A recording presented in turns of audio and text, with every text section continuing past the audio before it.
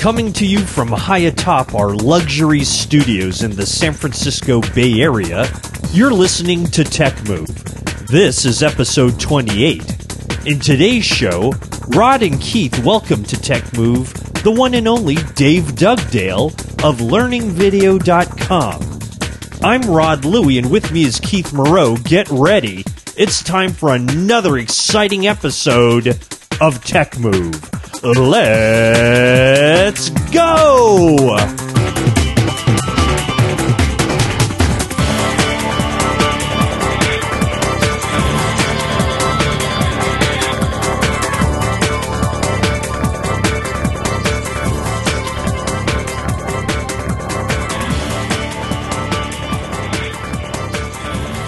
It is another brand new episode of the great Tech Move podcast, where you learn all about digital filmmaking gear, Mac computers, and iOS devices. Rod Louie here, welcoming into our fabulous show, the great Keith Moreau. Keith, how are you?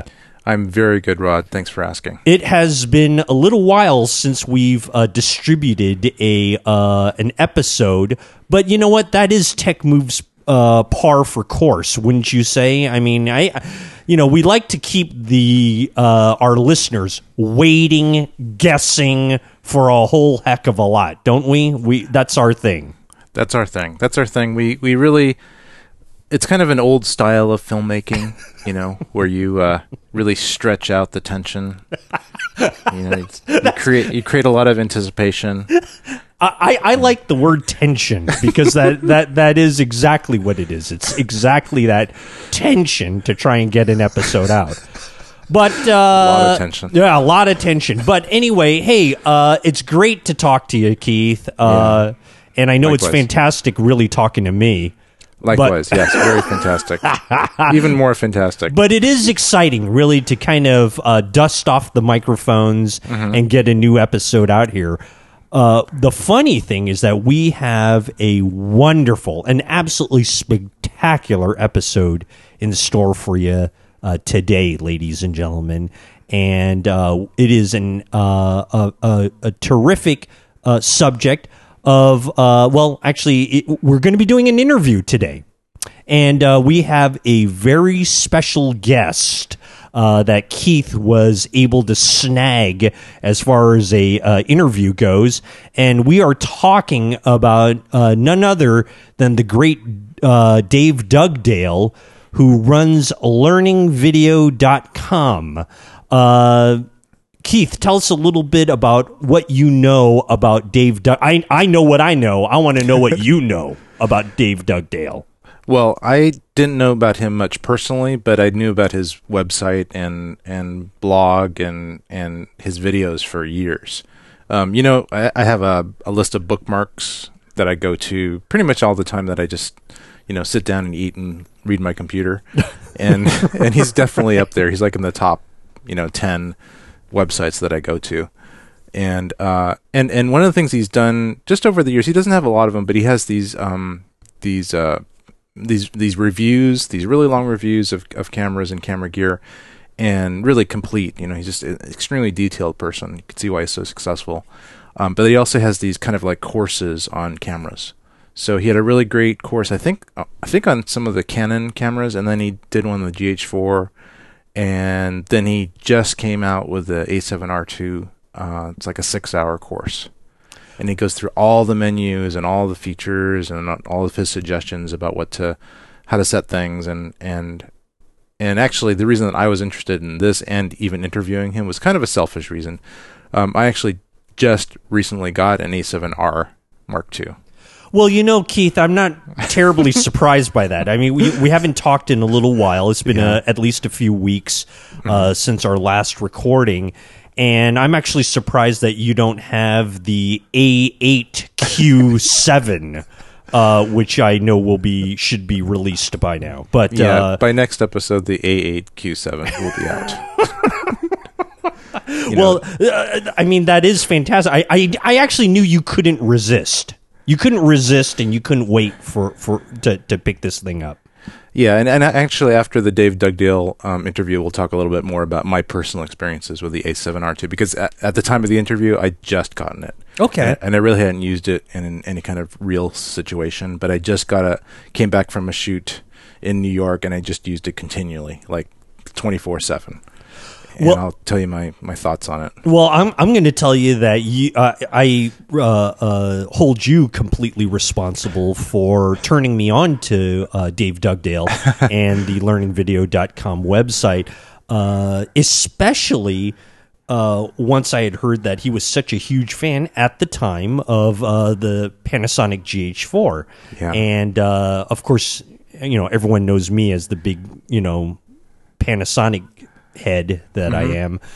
So I was excited to, watch some of those videos and stuff with that. And then it turned me on to all his other stuff, and very, very interesting man. And I'm very, very excited that he would join us, for an interview, a nice little sit down interview. And, I think that was very generous of him, to do that for us. Yeah, he's very present on the internet, and but the thing that he comes across as a very nice person. He's very modest. Yep. Which is nice. Which is a very nice quality, because a lot of the experts, the camera experts particularly, they're not exactly modest. Yes. They're a little Full of themselves is what you're trying to say. Full of themselves. I wouldn't say, but they're very certain about what they're saying. Yeah. They're very concrete and definite. And you kind of need that. Sometimes when you really want to learn something, you want to learn from an expert who is very confident. But yeah. And Dave is actually confident in his way, but he's also very modest in a way too, and that's very appealing. It's a very easy way to kind of get used to things. So I really like his style. I think the fact that he has millions of followers and hits on YouTube and things is a testament to that style really works. What I was impressed with, and I'm getting a little ahead of myself, but that's okay because I'm able to preview the interview prior to us releasing it. But the thing I really like is that when you're talking to him during the interview, it is exactly the same way he comes across in his videos. It is. It's exactly the same. He's not putting on any airs about himself or anything like that.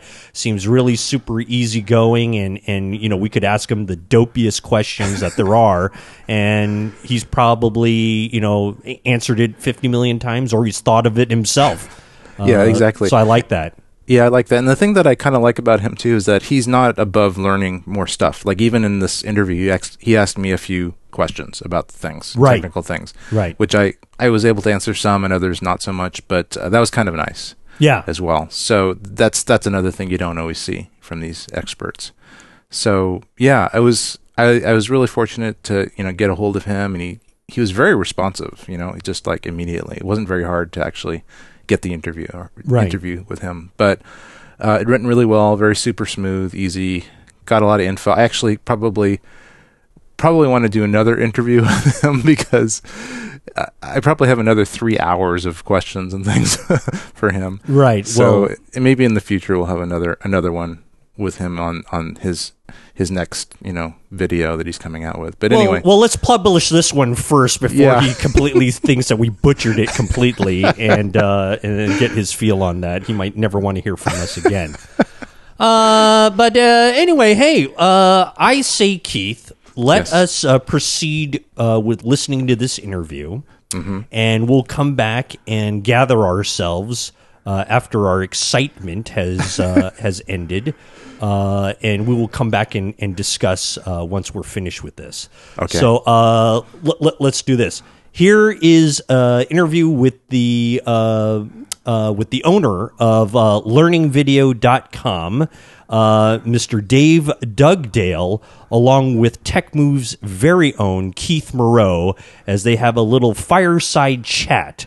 So give this a listen, and we will come right back with our comments. And again, you are listening to TechMove.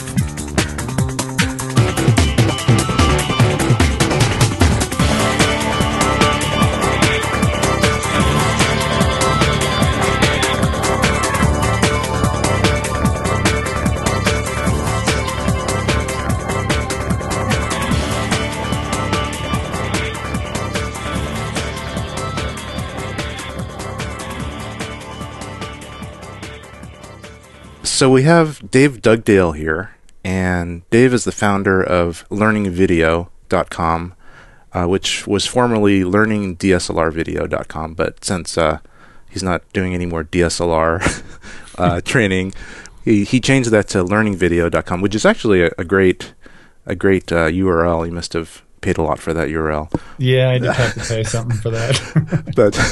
but great name, learningvideo.com. And I actually personally have purchased, without a discount, I purchased 2 of his courses, the GH4 course, which was so extensive that I basically couldn't finish it because it was just too much stuff for me to absorb. Although it had some amazing information, and I kind of found different parts to it that I really was interested. But the one that I'm mostly interested in right now is the A7R2 course, which he just came out with. And I've listened to probably, I don't know, about an hour's worth of it. I got through the first chapter and went to the second chapter that has stuff about the menus, and it's just amazing amount of information. So I just wanted to welcome Dave to TechMove. Hi, Dave. Hi. Nice to meet you. Well, it's really nice to meet you. I think I've probably followed your site and you for years. I'm not sure how long you've been in it, but it seems like you've been in it for a little while. 6 years, I think. Wow. So I use Safari. So I'm a Mac guy. Sorry, but in fact, that's one of the things I'd like to talk to you about later. Anyway, so in my Safari bookmarks, right in the toolbar were all the ones that you frequently go to. You're one of those. So thanks. Yeah. So along with a few other forums and things on cinematography. I don't really know much about you other than the fact that you live in Colorado and you always have scenes of beautiful forested areas and rivers and things like that. but I don't really know much about you, your background, like how you got into this. So if you feel like talking about that for a minute, that would be great. Sure. I went to school for audio engineering. I wanted to work in a recording studio many years ago, and I worked in recording studios for a brief period of time, and then I became an audio acoustical consultant. So I designed sound systems for like churches, airports, arenas, football stadiums, theaters, all over the United States, and some like internationally as well. But I did that for quite a while. And when my wife was having our first child, I was like, you know what? Maybe I'll quit my day job and stay home for the first 2 years with our first child, and then I'll go back to work when the second child's born. And that's basically what happened. Is our first child was born, and then I quit my day job. And then while the baby wasn't doing much, I started a number of businesses. One really took off and did extremely well, which is kind of in a totally different niche, different website. But then I got kind of bored of that after a while, even though it was making really good money. Do you want to tell me what that is? It was a site called rentvine.com. It was a national rental site. Oh, okay. For what type of stuff? For like renting homes. Okay. Kind of like Airbnb or something like that. Kind of, yeah. Not on the vacation side, but more of like you just want to rent one for a couple of years. Lease kind of thing. Okay. So that worked out really well, and I got kind of bored with it, and the people in that industry weren't very nice. So I moved over to doing just video stuff because I was trying to build links from my real estate site, and I kept trying to do viral videos to get more links to my site. And one video I was trying to knock off or spoof this Apple video, and it had this very blurry background. I was like, what is this blurry background? How do I get this? I can't get this on my video because I had a camcorder at the time with a very small chip in it. And so I go to the forums and I say, how do I get this look? And everybody's like, oh, buy the new Canon 5D Mark II that just came out. And I was like, whoa, that's kind of expensive. And then the T2i came out. I was like, okay, I can afford that. So I picked one of those up, and I was like, started recording with it. I was like, wow, this is really complex. There's a lot of stuff going on here. So I just started doing lots of tests, and I was like, oh, we'll put a website together. So I created a site called learningdslrvideo.com, which has since changed to learningvideo.com because I don't shoot with DSLRs anymore. But back then I basically just started putting tests up. People seemed to enjoy it, and then I kept making more and more. And meanwhile, I was still making really good money from the real estate site, which I've since sold. And it put me in a situation where I could spend way too much time on this in terms of video stuff. And I messed around with it. And then I got to the point where I could actually start making some money off the site, and which is what I'm doing now. I'm selling courses. I sell banner ads. I make money from YouTube. I make money from my affiliate with B&H Photo. So I make money in a lot of different ways. And it gives me the very nice flexibility not to have to do really any client work. And I can just take on any projects that I want to do kind of thing, which is kind of a unique situation. That's great. Mm-hmm. Yeah. So that's kind of my background in a nutshell. That's really cool. You know, we have something in common because I did go to school for audio engineering as well. Oh, cool. Where'd you go? Electronics. SF State University. Okay. Yeah, here in San Francisco, because I'm based in San Francisco or nearby right now in Brisbane, which is just kind of a small city just south of San Francisco. So I actually had a recording studio in SF, and got out of it a long time ago. But yeah, I was a musician and probably did a lot of the stuff you did. Yeah, that sounds like. Yeah, so what's really cool is that I think the audio. I mean, I was always into video too. I was always into filmmaking and videography, but first started really professionally in audio. But when you're an audio person, I think it really helps you do visual stuff as well, and editing and things like that. I think you're a lot more attuned to kind of subtleties in timing and how music and sound works with visuals. I think it's easier to learn video after you've become an audio expert rather than the other way around. I think to a lot of people that are just visual or just like directors that haven't done the audio, they just have no clue about audio, like dealing with it or anything. It's just like this black art. Whereas I think audio people going to the video kind of grasp it a lot faster. Yeah, for me, the audio part of it, I mean, I really enjoyed my audio part of my career a lot. Always enjoyed audio. But, and I could be very creative in it. But now with video, you get the video and you still get the audio. That's right. You have to do both. It gets even doubly more, I guess you could say, more creative you can be with this type of medium just rather than audio itself. I agree with you. Yeah. I think it's a great combination, a great marriage of a couple different disciplines and arts.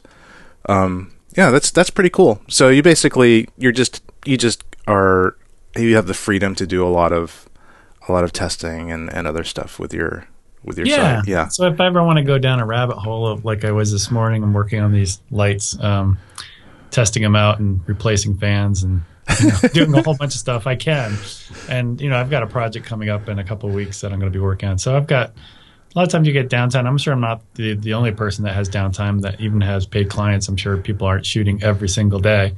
I mean, even like wedding photographers or videographers, they probably shoot on the weekends, and then during the week they're pretty much just editing all week long kind of thing. So I don't think anybody out there is shooting every single day unless you're, I don't know, in Hollywood and you're on set for 30 days kind of thing, filming every single day. So I think everybody has that kind of on-off type of workload. I think so, although I think depending on how successful you are and how many commitments, like for me, like this podcast is an example. I think I've been doing this podcast for almost 4 years, and then we have a total of 26 episodes out. And I've been working on the 27th episode. I mean, it's been in the can. It's actually just ready to go, but just I haven't had the time to even do the XML and stuff to get it into a podcast state, which takes a couple hours to just get it all ready to go. So it's kind of like the other people I follow. You'll notice that they'll go away for a couple of months, and all of a sudden they just put video after video out, and they're like, you can tell that they've got some downtime, so they're getting some stuff done.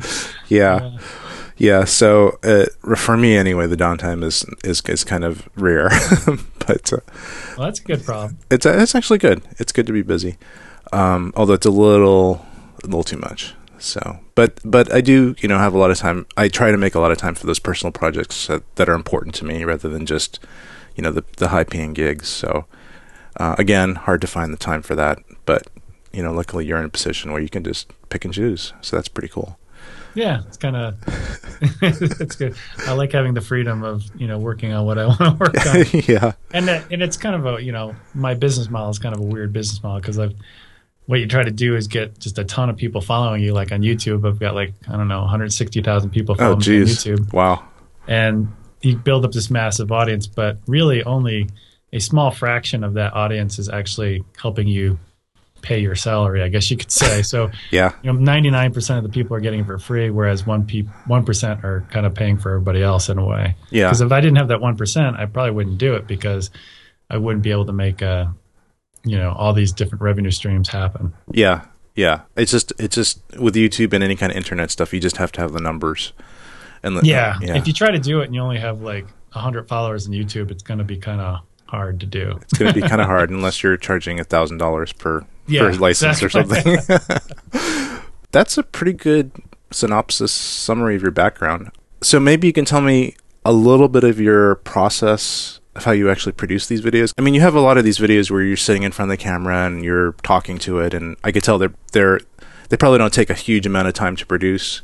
But then these other ones, the ones that you sell, I can tell that you probably take months to finish them. Yeah, this last one I just finished a few days ago. That one took forever. Mostly, I mean, like the other courses I've done on the Canon cameras, because I got good at the menu system. I understood the camera, I understood its weaknesses, and it's all that stuff. So I could usually knock like one of those out in maybe a month and a half or so, because those courses like around 4, maybe 5 hours long. Mm-hmm. This one I did on the Sony camera, the A7R2, took like 5 months, because the menu structure, I mean, there's like 160 menu items to go through, which is a ton. And, all of them, I don't cover all of them because it's mostly related to video. And so I can skip a lot of the photography side of things, although there's a few things that I do have to cover, because I talk about time lapses and kind of like how you might want to shoot a time lapse with this particular setting or that particular setting. So, but I think the thing that really tripped me up on this one, it took the longest period of time, was the whole S-Log. Yeah. S-Log just is a very complex gamma curve, and S-Log 2 especially. I understand S-Log 3 is easier. I just got the A7S2 in. I just bought it just like a week or so ago, so I haven't even gotten a chance to try all the gamma curves on that one yet. But I think it's kind of ironic that while all of us love having that capability of getting like 14 stops of dynamic range or whatever Sony talks about in terms of using S-Log on this particular camera, and they're putting it at such an inexpensive price point, because it used to be only found in very high-end cameras. Now you're putting it in the hands of somebody like a regular consumer, and they try it out, and then they start to try to apply a LUT or try to grade it by hand, and it can be very frustrating. It's not It's not as simple as easy as adding a LUT and everything looks perfect once you add the LUT. It doesn't work that way, unfortunately. No, it doesn't work that way, and actually just acquiring it with the right exposure, you can really mess yourself up by not having the right monitoring. Like I have a couple monitors that help with that. I have the Small HD, the 502, I think, HD. You probably heard of that and maybe seen that. It's actually, I got it not that long ago, about a month ago, and I'm really impressed with it. If you have a chance to check it out, because you can apply the LUT to one of the pages. Oh, cool. Yeah, it's actually, have you tried it at all? I've seen it NAB. I picked up the Shogun myself. Yeah. It has that same type of feature, but I did look at it at the show. It looks like a nice unit. Yeah. You're talking about the one that they put out last year at NAB. Yeah, the one that's kind of the size of an iPhone. Yeah. It's the kind of smaller one. And it has that side finder attachment. Yeah. The side finder, jury's out for me. I actually got one. I haven't really tried it yet. I'm kind of getting it with maybe I'll return it. I also have a Sakudo Gradical, which is pretty awesome for LUTs and doing log monitoring. But I guess you probably do the same thing with the Shogun. Does it have a LUT, a way to load in a LUT and VIF through it? Yeah, it does. Okay. Yeah, you can add it. But then again, it's not that easy, because what a LUT do you apply? Right. Which one do you apply? Yeah. Because there's lots of LUTs out there, and you're like, okay, I'm going to get the one from Sony. I want the one from Sony. So I went to the Catalyst program that Sony makes, and they have an S-Log LUT in there. They're like, okay, I'm going to stick it, like try it in Resolve. I tried it in SpeedGrade, tried it in I even tried it in my Shogun. And it really depends. I mean, are you going to expose at like IRE 32 middle gray? Are you going to shoot to the right? Are you going to put middle gray at 50 IRE? Where are you going to put it? Yeah. And that has a lot to do with, what that's going to look like when you apply that LUT. Yeah. And also how many bits do you have in that middle range or whatever important range is whatever you're shooting for? Do you have enough information there to even make it worth it? Or is it just going to be all bandy and ugly later when you grade it? Yeah. Exactly. Yeah. And I assume you go over this in your course about how to optimize your exposure and yeah, I just spent quite a bit of time on exposure, especially with S-Log. And I do on the creative styles too. I show lots of examples and I'll even show mistakes that I've made, especially on the exposure side of things. Because I remember when I first got the A7R2, I don't know, what was it, September? I can't even remember now. Yeah. But when I got it, I did a volleyball game, and it was a high school volleyball game, and notoriously those are done on a Friday evening. Yeah. The sun is already set, so the lighting inside the gym is usually very low. Yeah. And, you're not talking TV lights. You're talking, oh my gosh, not much light at all kind of thing. Yeah. So and if you're shooting for slow motion, it becomes even a harder problem. Right. So that very first time I was shooting, what it looked like in the viewfinder, it looked okay. It looked fine, and I was shooting S-Log. I was like, oh, we'll just give it a shot. Let's shoot S-Log. And the histogram itself wasn't being filled. It was like halfway full. Most of it was stacked to the left. Yeah. Where I was putting a lot of that data in the lower range of the image. Right. And when I went to stretch that back out, the S-Log, which you normally have to stretch out anyway, because it doesn't have much contrast in it. So you're going to have to basically add an S-curve or whatever, saturation or whatever you have to do. Yeah. Or apply a LUT. And it came out wickedly noisily because the girls that were playing volleyball, the home team had black jerseys on or black uniforms, and it just got noisy fast. Yeah. I went back and shot another game, and I shot it all on creative style actually, and then I filled the histogram a lot better that time, and those images came out great. And I really didn't even need to use S-Log in that situation, especially for a faster turnaround on that type of project that first time, but I just wanted to try it. Yeah. But going back and using a creative style like neutral or standard or portrait, especially portrait's probably the least contrasty of all of them. And especially if you bring it down to like a -3 on the contrast slider, it does pretty good. I mean, you got quite a bit of range, especially for a high school gym situation with that lighting. Mm-hmm. Lighting's way high up, so everything by the time it hits the floor is fairly even. So you're not having to you're not like dealing with blown out windows or anything like that. Yeah. So I didn't really even need S-Log that first time I shot, but the second time I shot, I think I used standard, and it came out a lot better. Yeah. Yeah, a lot of, I don't know if do you follow Alistair Chapman? Yeah, I do. Yeah, so he's like an expert about all this stuff, and he basically says you don't need S-Log. Don't use S-Log unless you have to. Yeah, I'm definitely in that camp. I think most of the time, I'd say 90% of the time I'm shooting in a creative style, and then 10% of the time where I have like a really high dynamic range scene where maybe I'm doing an interview and there's a window behind the person and I just can't change the framing, or something like that, or I'm shooting outside, then a lot of times I'll kick over to S-Log 2 and I'll either apply a LUT or do it by hand later. Yeah. Yeah. I think, and also because the camera's 8-bit, you just have to be a lot more careful when you're using S-Log. There's just not a lot of levels to deal with when you're grading later. Yeah, because you're going to have to stretch that image out more, and that image is going to break apart faster. Yeah, because you only got 256 levels of a gradient, and whereas if it was a 10-bit camera, you'd have like 1024. You'd have 4 times as much. Yeah. But and also even what I've noticed, maybe even with the S-Log, it seems like they're not even using the top 10% and the bottom 10% of the range anyway. Like, if you look at the curves, like if you looked at a gradient and you just looked at it on a vector scope or something like that, a waveform monitor, you would just see it topping out like at way below 109 IRE and way above 0 IRE.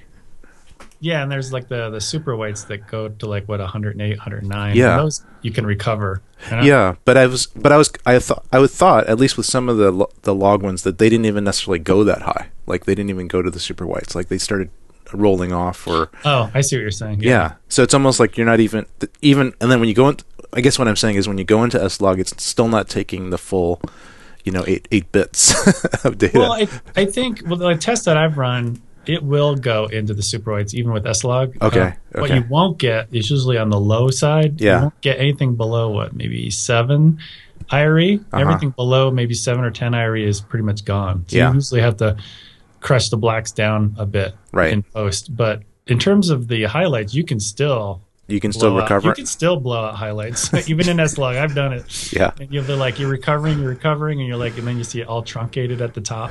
Yeah. Like whatever, maybe it was a window or something like that. So you can definitely blow them out. But it depends on the scene. Like I show examples in my course where I'm shooting a landscape and I'm like, look at this. This one's super easy because I'm shooting a landscape and the mountains are like 5-6 miles away. And I'm no meteorologist, but what I believe happens over a course of a distance is you lose contrast. Not only in the blacks, like, normally those trees in the mountains, you would see, it should be down at 0 IRE if I was, they didn't have all the air between myself and the mountains. And the same thing with the clouds or some of I would say maybe the snow in the mountains, not so much the clouds, but a lot of times that becomes a very easy one to expose for that you don't even really need S-Log for sometimes because you're shooting over such a great distance. And I show, well, where do you want to put this on the histogram because you have a lot of leeway. Yeah. So I kind of demonstrate some in the course that way. And so what did you find? Where do you need to put that in the histogram when you have a low contrast scene like that? Well, one of the suggestions I do, and I say, first off, if you're shooting and you look at the histogram and you see kind of a spike, let's say if it's a hazy day, especially on a hazy day, and you see on the histogram in like a creative, not an S-Log, but a creative style like standard, even with the contrast turned all the way down, and you see basically a big old hump right in the middle, and there's not much on the upper end or low end, that's when you're like, well, maybe I should actually add contrast because sometimes it's actually better to get it right in camera and give as much data as you can, to the signal. You have more, you might think, well, if I leave it super flat, I'll have more options in post. Well, yeah, sort of. But what happens is in post, you try to stretch it out later. And again, we only have an 8-bit. And even if it's all right in the middle, scrunched up, then you try to stretch it out, it can kind of break apart, especially with like a blue sky. You can get banding issues. Right. But usually you don't see clear blue skies on a very hazy day, so that's not the best example. But I show an example where it's actually better to add contrast than it is trying to stretch it out later in post with a very low contrast profile. There's no reason to stretch it out if it's low contrast. Unless you want it to look really, really washed out. Yeah, and on the other side of that too, and it really depends. I mean, I'm not trying to say these are all the same thing, but let's say you're shooting at night and there's not many lights and it's really dark. There's not even a moon, and you're trying to capture something, and so the dynamic range of the scene is extremely low. I mean, there's some night scenes where the dynamic range is actually quite high, because you might have something lit in the background or something like that. But let's say it's very, very dark. And you say, okay, I'm at f2.8, I'm 50th a second, and I'm already at 12,800 ISO, and I'm not seeing much, and you're in S-Log. Well, then you switch over to something like standard, and it's like, whoa, it looks a lot better. Yeah. And the reason is because, if you're trying to record S-Log and it's, it's making that signal even narrower or more flat. Again, when you try to stretch it out later, that night scene, that very dark night scene that has basically no contrast, it becomes very difficult without adding a whole bunch of noise. Right. But if you do it like in a more linear Rec 709, like standard creative style, you can get much, much better, cleaner image that way. Yeah. So I guess the key here is, if you look at your histogram, you see a big old hump somewhere, whether it's in the middle of the histogram or it's all the way slammed up to the left side, you might think twice about using S-Log. That kind of thing. Yeah. Yeah. You don't necessarily have to use it all the time, is what I'm saying. Yeah, that's a good guide. That's a really good guide. Yeah, it's just, and when you do use it, you have to be pretty careful. I think you can't just use it haphazardly. You have to know what you're doing. So it's less forgiving than all the others for sure. Yeah. So backtracking a little bit, I guess I have this list of things that I wanted to ask you. So I think one of the things that appeals to a lot of people about you is you're kind of an easygoing person. Oh, thanks. Yeah. You're I don't get too worked up about it. Yeah. No, you seem to be pretty relaxed, and I mean, you know a lot. Obviously, you know a ton, but you're not beating people over the head with the fact that you're an expert. you're just kind of going, well, this is how I feel, and I'm not an expert, like you just said. I'm not a meteorologist, but yeah. So is that something that's just part of you, or is that something you decided to do as opposed to all the other experts that are just really, really knowledgeable, but not always, they don't suffer fools, so to speak. They're pretty direct, like for example, Alistair Chapman. There was this whole FS5 debacle. You may have heard of it. Where yeah. And I actually got one of the first FS5s a couple months ago. Oh, cool. Yeah. And I was so excited about it. And then I just noticed all these issues with it that I thought, okay, am I just using it wrong? And then I started looking in the forums, and I just saw all these people were experiencing these really strange things that shouldn't be happening with a pro camcorder. And then Alistair was just saying, you're just using it wrong. Learn to use your camera. Yeah. and some people said, okay. And then other people said, no, I'm I know what I'm doing, and there's something wrong with it. So, and I don't see you, I wouldn't see you doing that. I would see you saying, if you're in Alistair's shoes, saying, well, I'm not an expert, but I think most of it might just be that you just need to expose better. And I think where I get that from is when I first started YouTube videos, pretty much when YouTube started, and you keep iterating, you keep making videos, and what's great about YouTube is you get the up arrow, or sorry, not the up arrow, the up thumb, thumbs and up, the down, and their dreaded down thumb, so they can downvote it, and you get comments, and sometimes people can be downright rude or crude or nasty, or YouTube's really notorious if you for don't that. look at it that way, sometimes people write comments really quickly, and maybe they didn't mean to be mean, but sometimes it comes off that way. If you have first thing is you start to build a tough skin after a while. You're like, okay, they didn't like the video. Why did they like the video? And then you start looking at other people's videos that you like, and you're saying, I really like how they did that, or they did this certain way. Or you'll do a video and you say something, and you say something wrong, and then people just get all over you. You're like, oh my gosh, I screwed that up totally, Yeah. And so I think what I've learned over the course of time with YouTube and iterating constantly is, and you'll not only me, but I've noticed this with other YouTubers that have been doing it for quite a while, is they get very good at, if they're getting to the point where they know their knowledge is reaching their limit, on a certain subject. Like I always say, I'm not a professional colorist, because I've listened. I don't know if you listen to the Coloristos podcast. Oh yeah. Those guys, when they talk, I'm like, what did they just say about that? They were talking about, they have a whole show on LUTs. Oh yeah. At the end of the LUT show, it's like, oh my gosh, it's really complex. And so I've learned over time that if I know I'm reaching that part of the limit of my knowledge on a certain topic, and all the other YouTubers do it as well, because they've learned the hard way of okay, I'm not an expert here, but this is the way I see it. I could be wrong. Let me know, that kind of thing. And people will let you know in the comments, and then you learn. Yeah. But the fear is, and I think maybe people that just start on YouTube or whatever they're doing online, if they come off sounding a little too cocky, this is it, my way or the highway, that gives the audience fuel to really just stomp all over them. Yeah. So you got to be, if you're just starting, you got to be extremely careful of where your limit of knowledge is. Because if, you're like for me, I think I've been doing this for 5 or 6 years. I'm getting better. I think if you go back and watch my earlier videos, I'm like, crap, I know nothing. At this point, I do know something. But the way I always relate it to is when I start a video, I think, okay, I am not somebody that works in Hollywood. I'm not a famous DP. I'm not a Shane Hurlbutt or, the guy that does Skyfall or Shawshank Redemption. What's that guy's name again? The famous DP.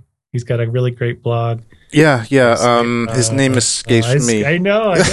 Roger Deakins. Roger Deakins, yes. I am not Roger Deakins. And you go to the movies, you're like, good God, that looks amazing. How did he do that? I have no idea. And then you go, okay, I'm going to create a video and I'm going to try to teach somebody something. Like, well, I know I'm not as good as Roger Deakins, so I have to put myself in a certain place, from being humble. Yeah. And I think that's what maybe hurts other people that maybe come out my way or the highway, I'm right type thing, is you're actually giving people fuel to just stomp all over you if you get something wrong, if you have that attitude. Yeah. Have you ever, has that ever happened to you? Where I got it wrong? Oh, yeah. And then did you get stomped on? Oh, yeah. And I've made apology videos I never came across being like, it's got to be this way. Or I'll maybe made some comment like, I don't know what would be a good example, but maybe I'll say something very technical, like lighting optimizer. If you use it in a high ISO, this is back in Canon.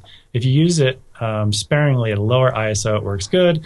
If you use it at a higher ISO, then the image could start getting noisy quickly or something like that. Yeah. And let's say I didn't do the research and I didn't show examples. People come back as like, no, you can't use it at all. It looks like crap, that kind of thing. So that's where I think I've got over the iterating on YouTube is where I've got to the point where I do so many examples. I'm like, okay, I'm about to say something. I'm going to give you a recommendation. I'm going to show it to you. If you don't believe me, that's fine. You look at it and say Dave's wrong. That's totally fine too. But I'm showing you a side-by-side comparison with lighting optimizer on or lighting optimizer off at this ISO. What do you think? You can make the call, but this is how I shoot.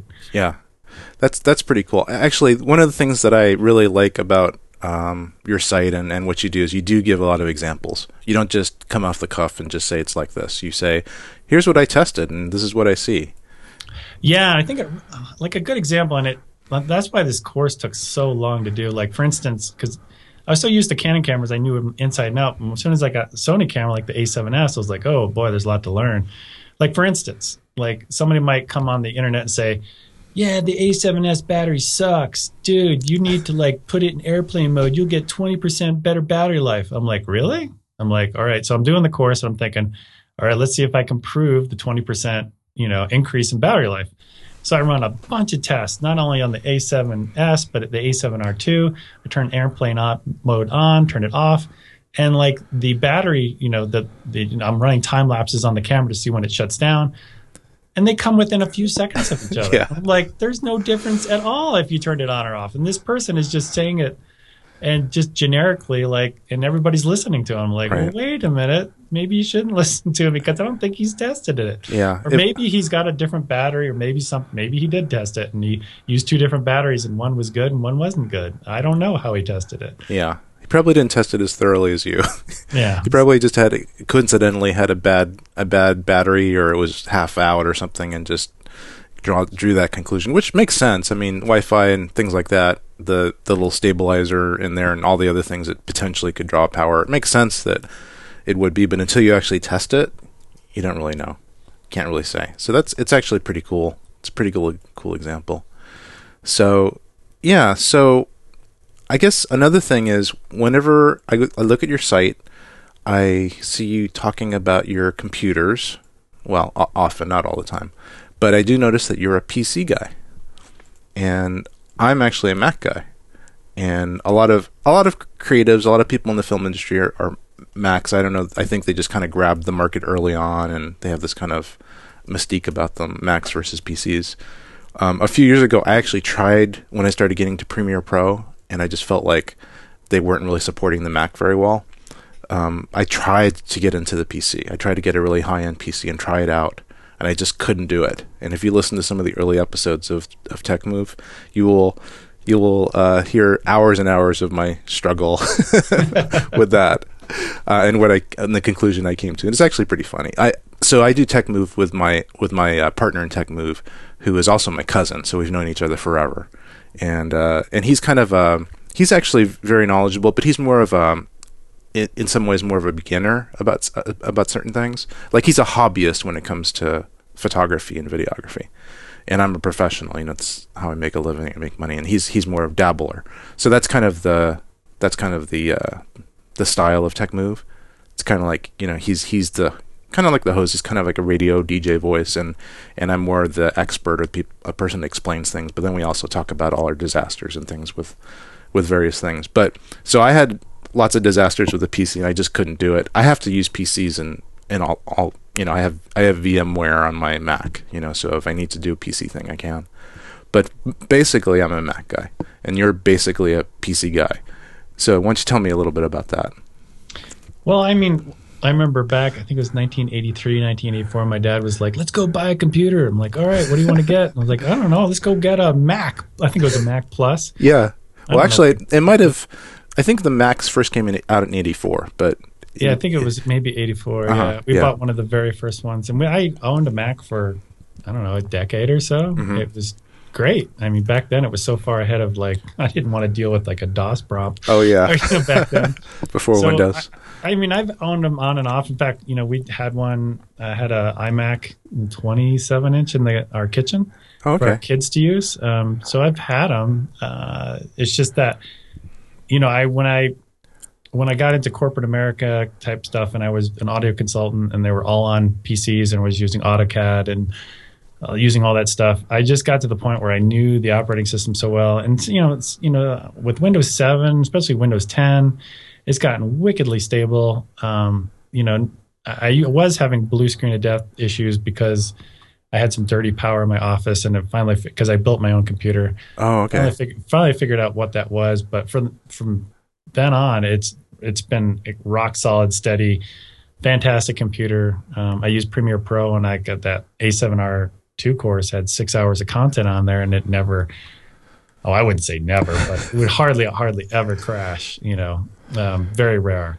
Well, that's good. So for me, it's a nice, stable system. And the only reason I guess I cling to it and I don't go back to maybe a Mac is, you know, I just know it so well. Yeah. You know, like you probably know, like I don't even know if you have kids, but if you had kids, you probably know exactly where to go to set a time limit or create an account for the kid's account. Yep. Well, I had to do that on our kitchen computer. And it didn't work all the time. I'm like, I'll go to my daughter, and you've been on there for 2 hours, and I have an hour and a half time limit. How are you possibly still doing this, you know? Yeah. And I guess I didn't have the attitude to go in there and try to figure it out. I'm like, screw it. I just got rid of the computer, got a PC, and replaced it with something that looked like an iMac. Yeah. And now I can lock them down, and I can use my iPhone to, like, because I do have an iPhone, and I can actually, like, you know, allow access to the computer when she needs it. Yeah. So for me, it's just, I know this, I just know it so well. Yeah. I know how to get to things, you know, deep within the operating system. Yeah. I think you're right. I think it's just your familiarity, and both systems can have their pluses and minuses. I mean, I'm not necessarily so pro Apple and Mac. It's just what I've used forever. And I have a lot invested in it. You know, like I'm still using a 2010 Mac Pro, you know, those towers. Yeah, yeah. But I've just got it souped up to the point where I can't really make it any faster or better. It's got tons of RAM. It's got a PCI, you know, this PCI memory cards you can put in, where it's just accessing the PCI bus directly. It's not like an SSD drive. What is it? NVMe drive? The one that I'm getting is from Otherworld Computing. It's just it's called an Excelsior. Okay. And it goes into the PCI slot, but it's basically an SSD, but it's going at PCI speeds instead of it. Right, like the NVMe one, the SSD, like the Samsung 950 that came out. Last few whatever. I think that's similar to where it doesn't have the restriction of the SATA. Right. Speed limit. Right. It can go to, like, instead of like 500 meg, you're doing what? Yeah. 2 to 4 gig or something like that. Something like that. Whatever the PCI to bus speed is. Yeah, go that with fast. 4K content, you know, if you're using that for a scratch drive or a media drive or whatever you're using, that can be quite helpful. Yeah, it is, and that's how Apple got their MacBook Airs and things so fast, is they just use that direct connected memory bus. But so anyway, so I have that in my Mac, and I just got I think I got the card that you just got too. It's the NVIDIA GTX 980 Ti. Yeah, it's Yeah, been great. yeah. So for you, it's probably been great. For me, because Oh, no. yeah, I've actually been troubleshooting a kernel panic. I don't know if you know what that is, but it's basically the blue screen of death on Mac, in the Mac universe. Okay. And and I've been troubleshooting this kernel panic for like about a month. Oh, And I've just tried to figure out what is causing it. It's being caused by Premiere Pro in a combination with the NVIDIA card and the driver that they have for the Mac. And it's just whenever I do a long encode a long sequence that has a certain amount of complexity and 4K in it, it just after a certain time it crashes. oh, Yeah. So I've just been tearing my hair out, like removing everything, taking out all the kernel extensions or drivers that I don't need. And I think I might have actually figured it out today. oh, good. Yeah. I think it might be because I have two huge monitors. One of my monitors is actually the same monitor that you have, the LG. Yeah, the big LG, the wide one, which is really nice. I like it a lot. Yeah, I like it too. I've got the curve version. Yeah. Yeah, the curve version, exactly. It's the curve is better. The curve is good. Makes sense when you're this close to a monitor. And I think a lot of people that, do architectural photography and stuff is probably like, I can't do that because the lines will bend. But what's really interesting is I'd say it took me maybe, I don't know if this happened to you, but after about 2, maybe 3 weeks of using it, you don't see those lines curving anymore. Your brain actually factors in that curve automatically, like on a subconscious level. So you see the line as being straight, so if you're trying to do correction of a curve, let's say for barrel distortion or something like that, and you're like, well, it's a curved screen, how am I going to do this? But your brain actually figures it out after a couple of weeks. Yeah, I think so. Like I didn't feel weird about it at all. And in fact, I have two monitors. I have a flat one, which is a UHD monitor. It's a Dell, which is really nice too. But anyway, but the problem is when I have it scaled to the QHD resolution, everything's too small. Like the menus are too small and everything's too small. So there's a way in the Mac to do scaling to get it to be about the same kind of aspect, and pixels are about the same size as the LG. Well, that's great. Yeah. So I can.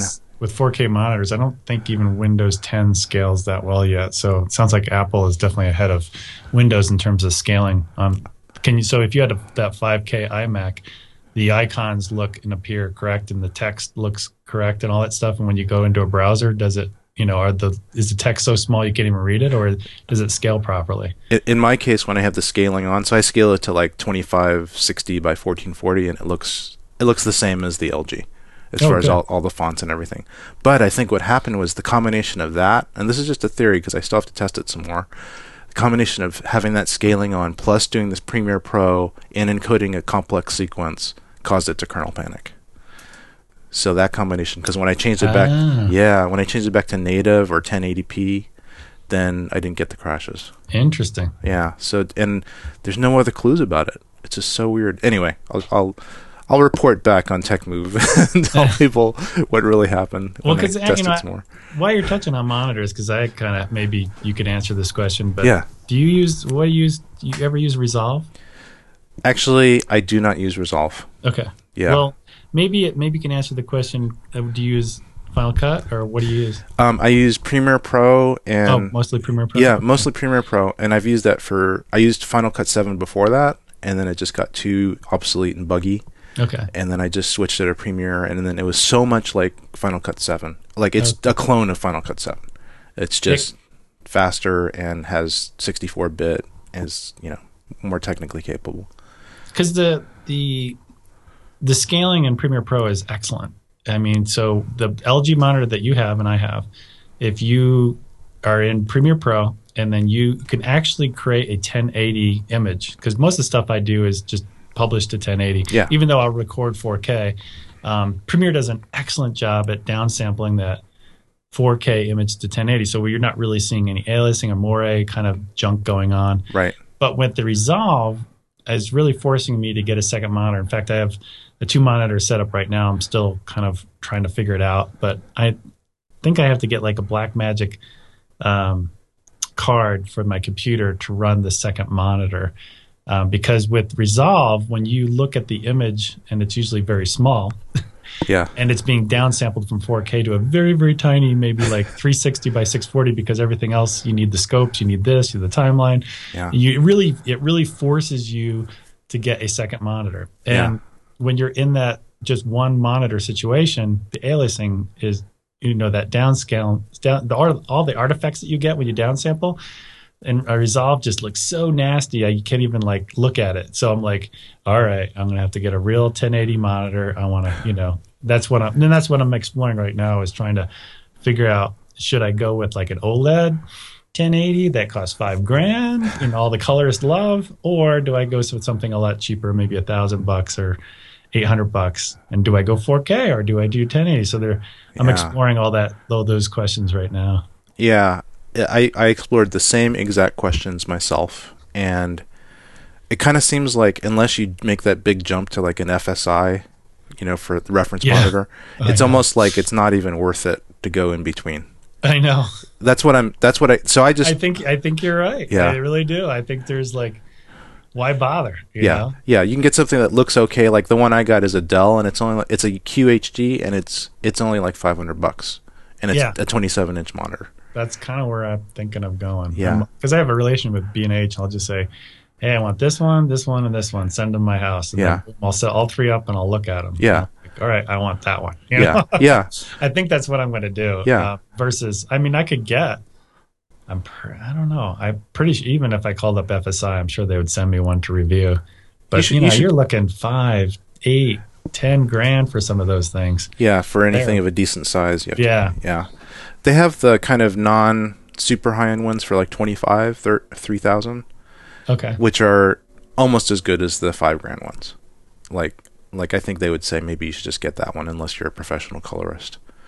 So, which I am not. So I guess I don't have to get it. But the thing too is I'm not sure if you're seeing in the Mac world,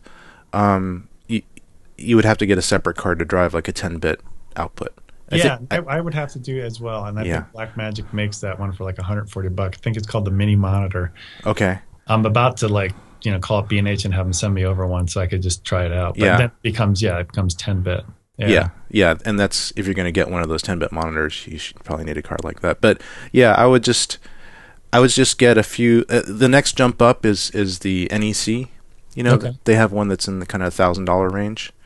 And I would get the one that comes with the built-in calibrator.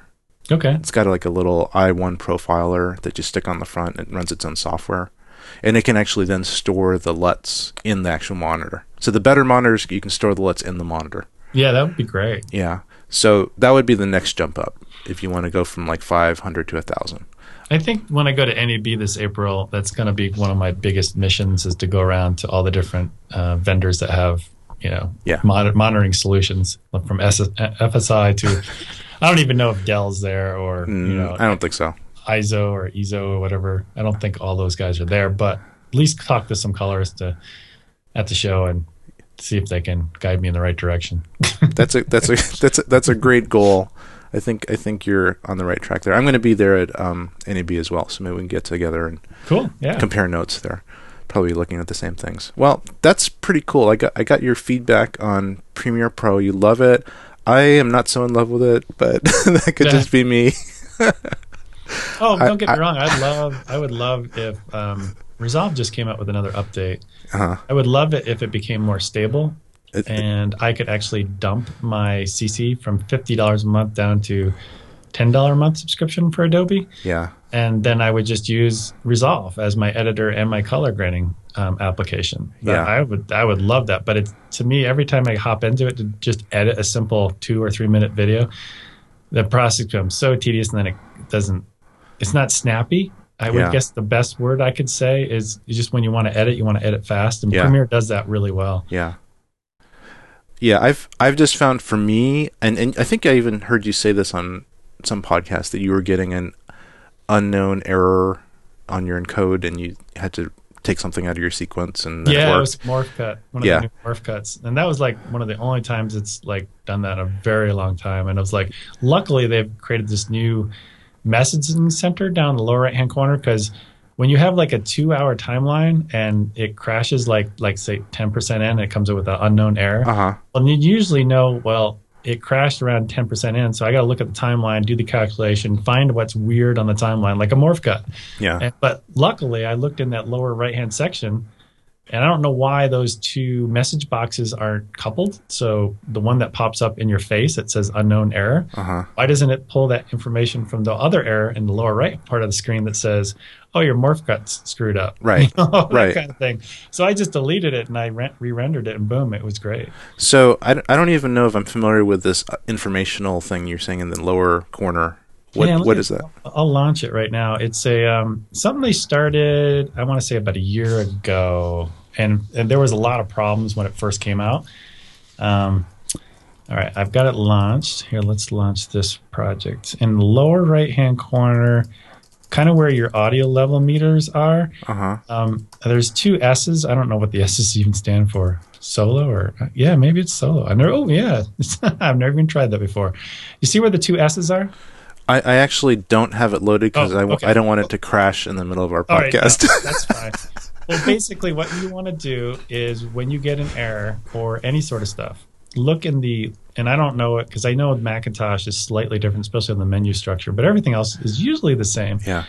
Right below the audio meter in your main, not in like the color tab, but your main working tab that you normally use when you edit. Yeah. There'll be a little triangle that will appear, and with like a red icon that says, like a traffic signal that says stop or something like that. If you click on that, a much larger dialog box will appear, and it'll say morph cut error detected or something like that at time or sequence, 3 minutes, 25 seconds or something like that. Oh, wow. And I was like, I know exactly where that morph cut is. I just go bloop, delete, and it worked. Wow. So does that error stay there, or does it just kind of flash by? No, it'll actually, when the error occurs, you'll actually see multiple errors happen. So usually, most of the time, the errors that I see are usually audio related, but occasionally you will see one like that morph cut. Okay. Well, I'll see if I can find that somehow. I've never seen that before.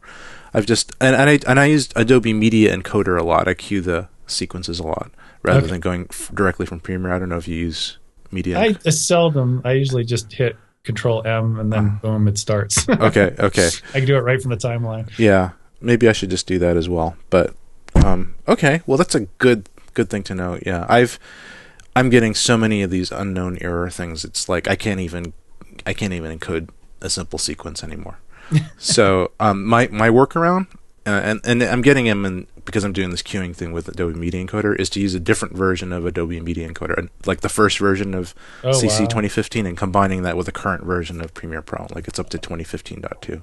Oh boy. Yeah, so that's my solution. But if you look on the threads, Adobe has their forums. Yep. There's like hundreds of people that have the same problem, and they're like, well, I mean, Adobe's listening, and they actually had me. I don't know why, because I'm not like any editing genius type person, but they actually had a bunch of engineers. They did a conference call with me, and they're like, Dave, what do you like about it? What do you don't like about it? And I was going through, and I was like, I don't know how you do this. And they're like, oh, with the markers, all you do is stretch it out. I was like, oh, I never knew you could do that. I was like, wow. And they're like, thank you so much. That helps so much. And then I'll say something like, your audio sync doesn't work. And I showed them an example because I was sharing my screen, and they're like, oh, yeah, we know about that problem.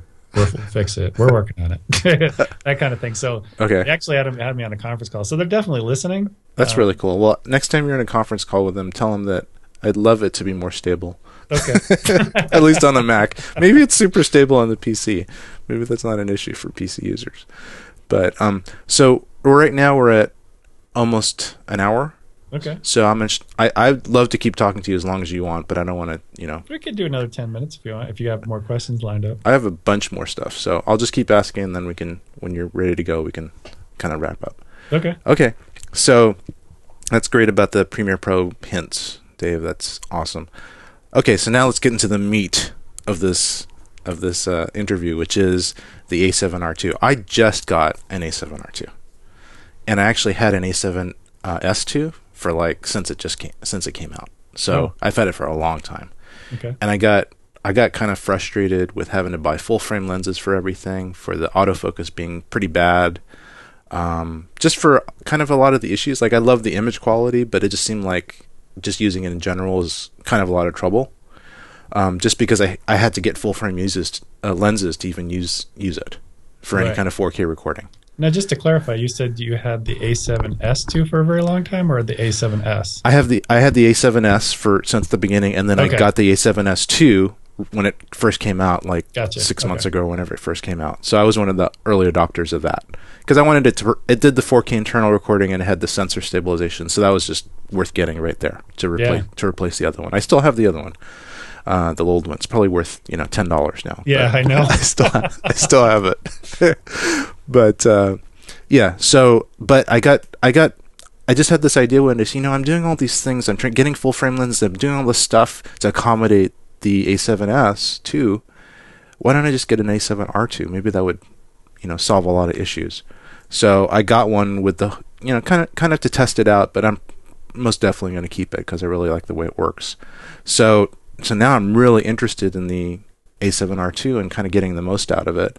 I want to ask you, what's your idea? What are your thoughts about the A7R II versus the A7S II versus the GH4, which I knew you were a big proponent of a while back? Well, I guess start with the GH4.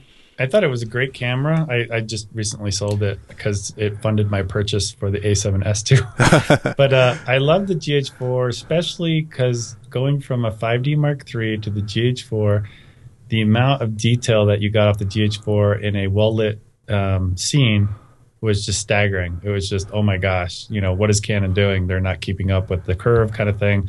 And that's pretty much why I left Canon was, Canon wasn't listening to us. They weren't doing stuff. And the GH4 was a fantastic camera. It had small, lightweight lenses. Everything was good. Then the A7R II came out, because I had the A7S for a while, but the A7R II came out, and it's a crop sensor camera when you're in video mode, for the most part. I mean, you can use it in full frame, but you get dinged with high noise, you get with aliasing, you get dinged with a bunch of different weird artifacts. It just doesn't work as well in full frame mode. So the A7R II, I would think of that as a crop sensor camera in video mode and a full frame camera when you're doing 42 megapixel stills, which is amazing. It's a fantastic camera for that. So I got to the point where my A7S was my full frame camera and the A7R II became my crop camera. And that's usually how I like to keep it. It's like when I'm doing an interview, I'm going to have a tight shot and a wide shot. And, that's how I usually roll when I do interviews. So I need two cameras, one with full frame, nice creamy background. And then I got the crop, I can do a nice tight shot with no problem. And the GH4 was sitting on the shelf, was gathering dust because every time I shot with the GH4, I got really disappointed because every time I used the A7R II, it had such a lovely, clean image.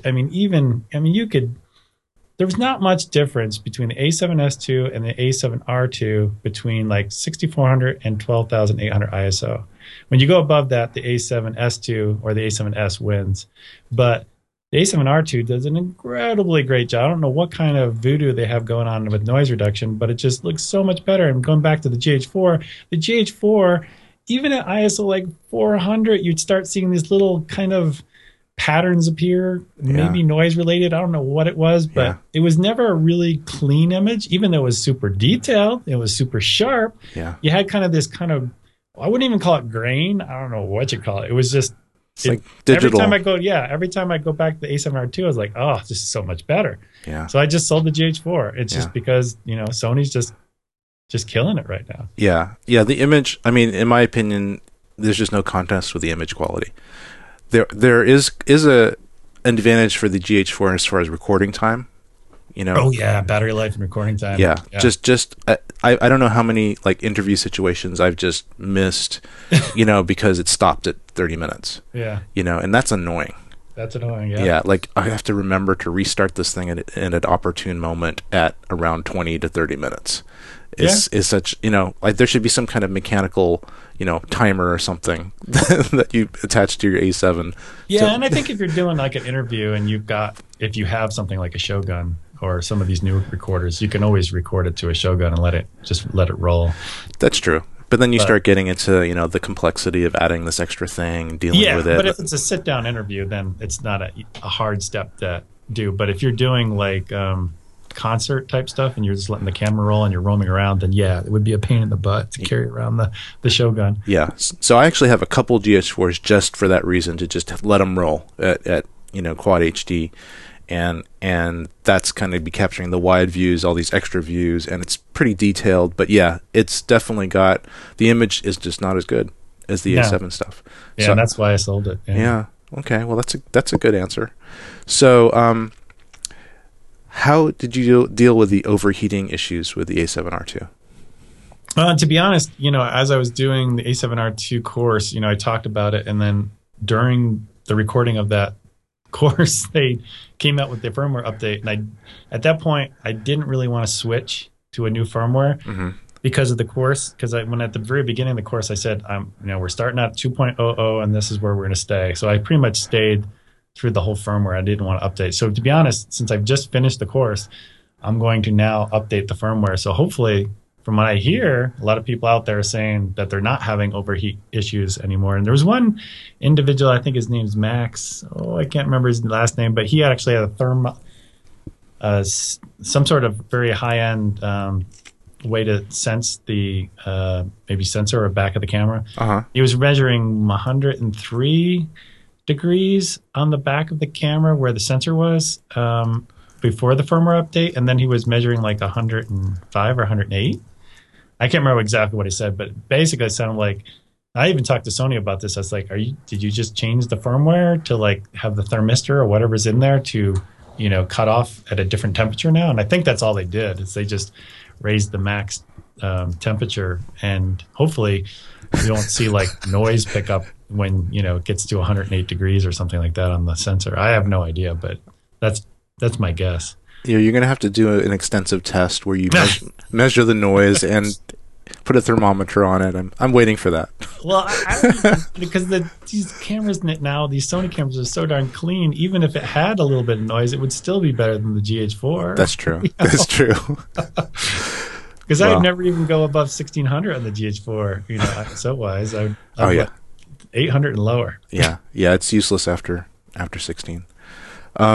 Okay. So my next big thing is, and this is something that my kind of holy grail, and I actually have a C100, the original C100 Canon, which I'm sure you've heard of.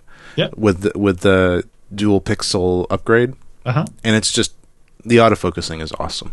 That's what I hear. Yeah, it's really amazing, and it works with all my, I've got like 25 Canon lenses, and it works really well with almost all of them. But I know that I'm not very impressed with the A7S2 autofocusing. No. In fact, I don't know if you watched, I just released a video yesterday on my second YouTube channel. No. And it's about PhotoDX flapjack lights. And I was like, all right, I got a brand new camera. I'm going to run through some tests. So I was just recording myself in the office, and I was walking around the office a lot with these lights, and it just did terrible. Oh my God.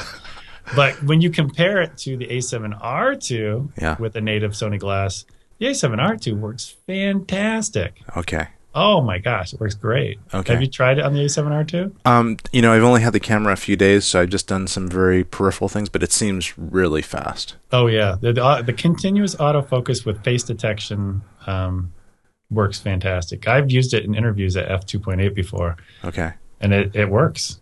As long as the person doesn't, let's say they reach for their glasses and they somehow obscure one of their eyes, or let's say they reach up to their nose to like maybe rub their nose. Yeah. If you lose an eye or a mouth in the face detection, then it'll it might get confused. Okay. So if you're interviewing somebody and you are using face detection, you just kind of have to prompt them and say, hey, try not to touch your face. Don't turn all the way around so there's no face in the frame. Just address the camera and try not to touch your face. And it works really, really well. I haven't had a 70D or a C100 to test it against, but I got to say these two autofocus systems are neck and neck. And that new Alpha 6300 was launched, yesterday? That looks like it might even be better. Wow. Well, that's really cool, because that was one of my reasons for even considering a Canon C300 Mark II, which is like $16,000. So I didn't get that. Instead, I got the FS5. Yeah. But its autofocus is not very good. So, the FS5 isn't very good? No, it's kind of like the A7S in my opinion. Oh, bummer. Yeah. I haven't done super extensive testing, but that's kind of my thoughts so far on it. There's some other really good things about it, but in that regard, it's nowhere near the C100 level. or the Well, C300. definitely try the A7R2 with some native Sony glass, like especially like the 55 mil. Okay. I have a few native lenses. I got the 10 to 18. 18, yeah. Yeah, I love that for glide cam work. Uh-huh. Okay. Or I should say gimbal work. Gimbal I don't work. have a glide cam. I can't operate a glide cam. But it works fantastic. A7R2 in continuous autofocus, and you can take face detection off and just follow somebody, and it works great. And it's nice. It's super light. Wow. It's not the sharpest lens out there, I'll tell you that. It doesn't, okay. No. But Okay. when you're doing 1080 or 4K and it's not like a 42 megapixel image, you're fine. If I wouldn't shoot, well, you can't shoot 42 megapixels because that's an APS-C lens, so you can only do 18 megapixels. But Okay. I wouldn't use the 16 to 35. The FE lens that Sony has is way sharper.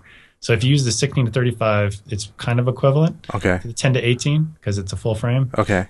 That one is, especially in 4K, you will definitely notice the difference. But then if you have the A7R2 in 4K, then you might get more in other artifacts, right? In the full frame 4K mode? Correct.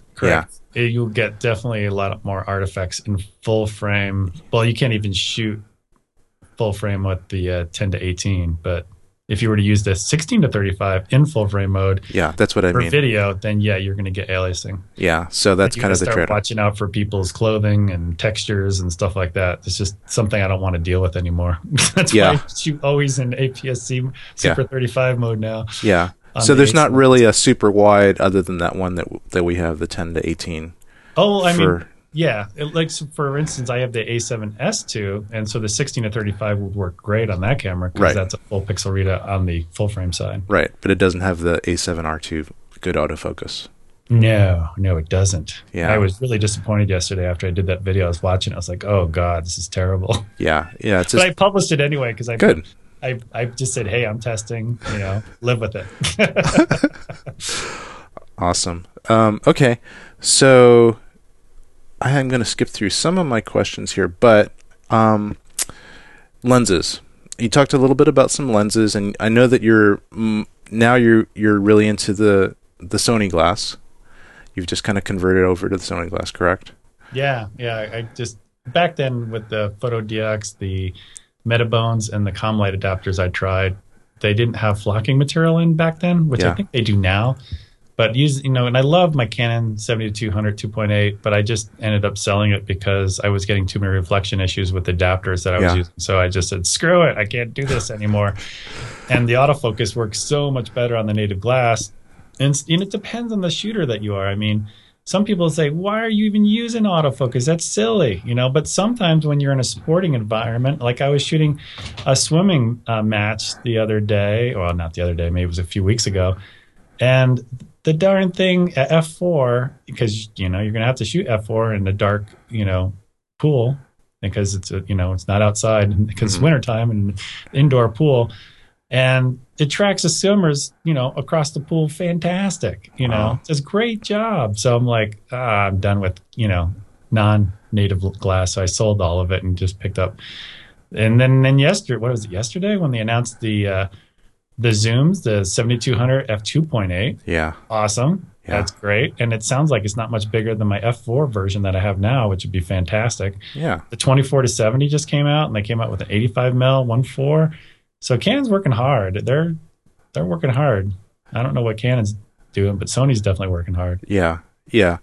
I just don't. I have so much Canon glass that it would be a big deal for me to switch. I know. And I think that's why most people are upset with Canon right now, is because when you buy that much glass from Canon, you have this unwritten relationship with them that says, hey, I'm going to invest a crap load of money with you guys, maybe 10 grand glass or whatever it is. You keep pumping out fantastic, leading edge, cutting, technology bodies. Well, they really haven't kept up to their end of the bargain with that, and Sony now is just kicking their butt.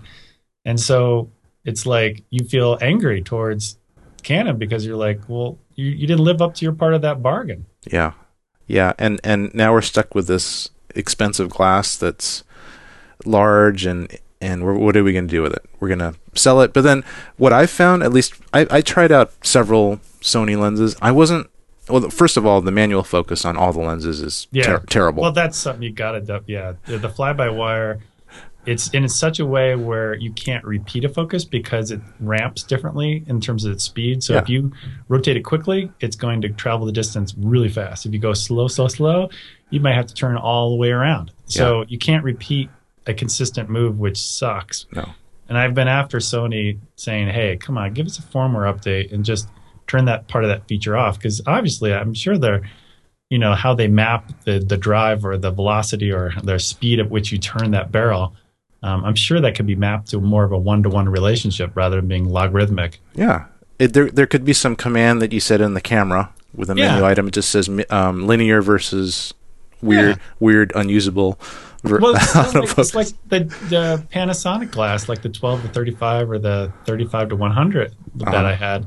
Those were all fly-by-wire, but you could repeat a focus move. Right. Now, you could say that, the next maybe A8 camera, whatever is going to come out next, if they have a touchscreen, I could almost get around. Now, this is just my shooting style. I'm sure other people will be still upset, but if they had a touchscreen on the back and it had such a good autofocus as the A7R2, and I could tap on one face, then tap to the next face, and then it, whatever speed or sensitivity I set, it would focus to the other person.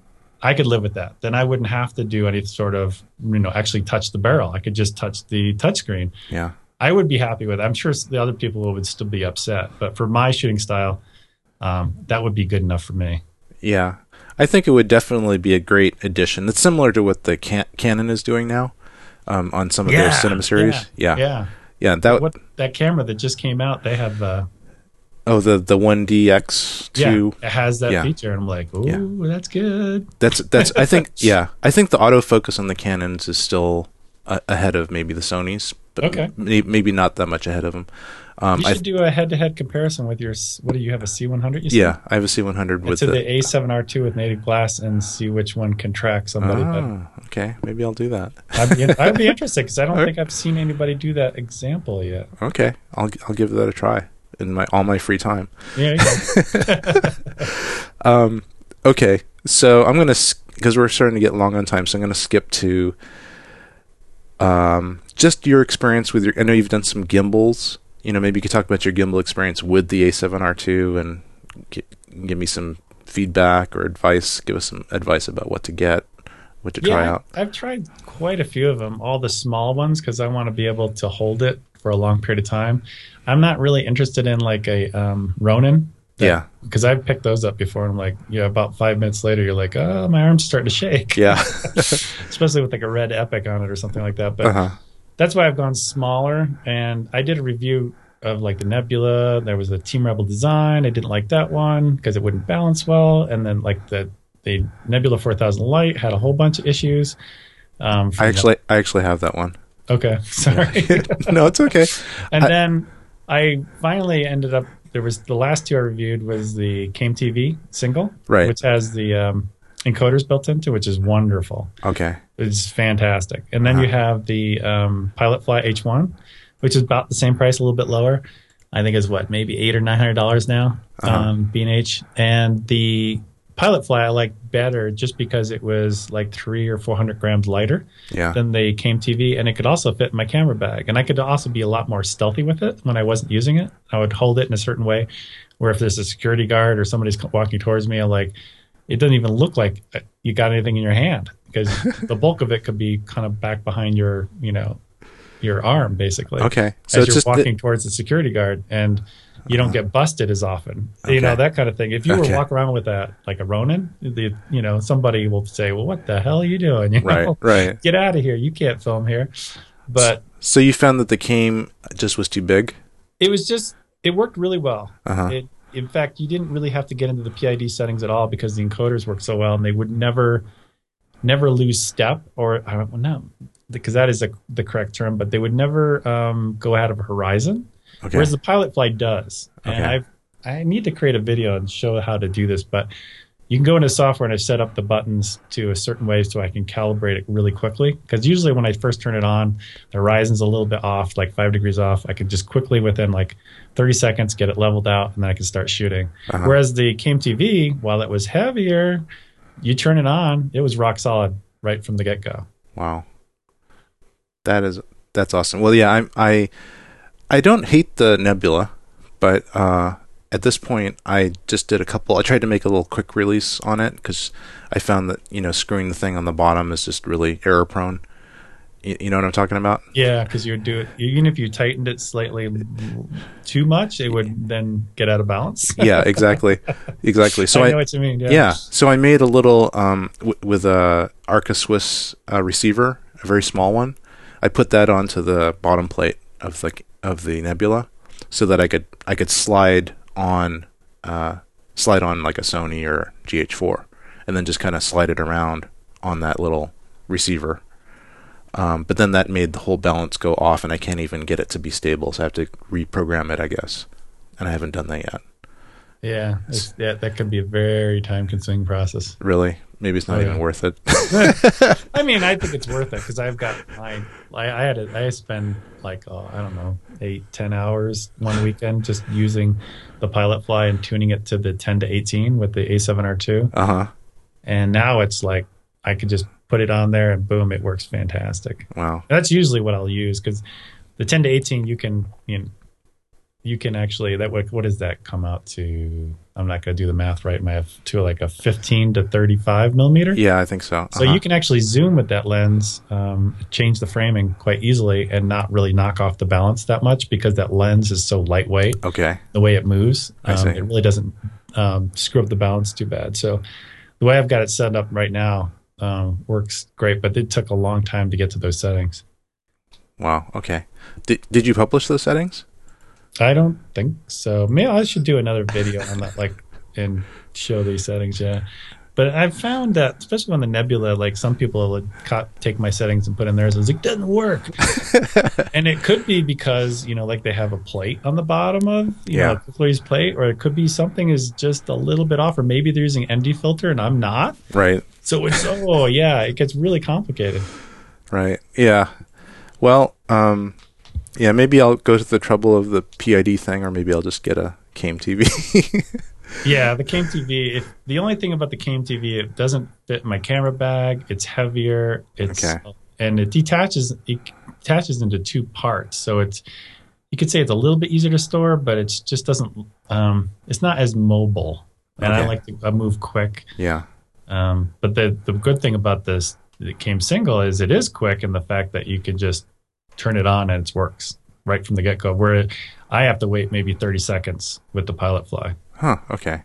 Before I can level it out. Well, maybe I'll try out both. Do they sell them both at B&H? Yes, they're both on B&H now, yes. And I can go through your link and give you a little kickback. Oh. You don't have to, but that would be cool. Actually, we don't have B&H affiliation yet. We're working on it, but we do have Amazon affiliation, so we're always mentioning that on our podcast. Yeah, the thing I love about B&H mostly is it creates a buffer between me and the manufacturer. So if I were to, get an LED light from somebody, the manufacturer, and then send it back to him with a bad review, I know I'm going to get a phone call like, "Whoa, we can't say that." blah, blah, blah, blah.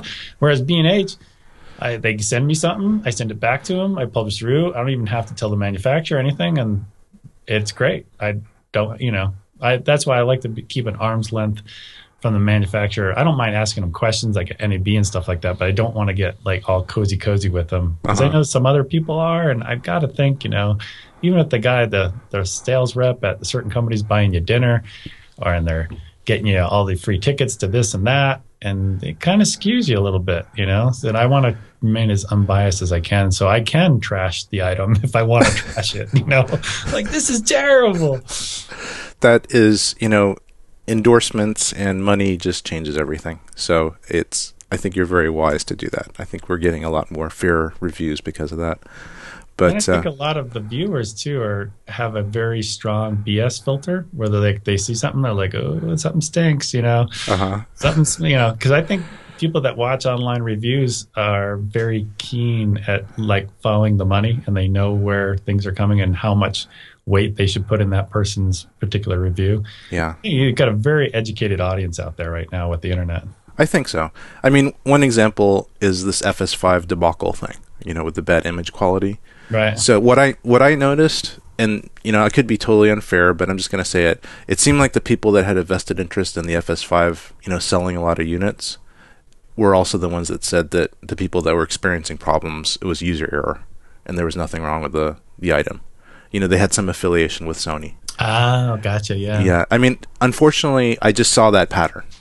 Because they're getting money from Sony for whatever reason, or they're selling a course or whatever that promotes people buying the Sony camera and therefore buying their course or something like that. I mean, you're kind of doing that in a way with your A7 II course, but I don't sense that level of you're going to be honest about its pros and cons.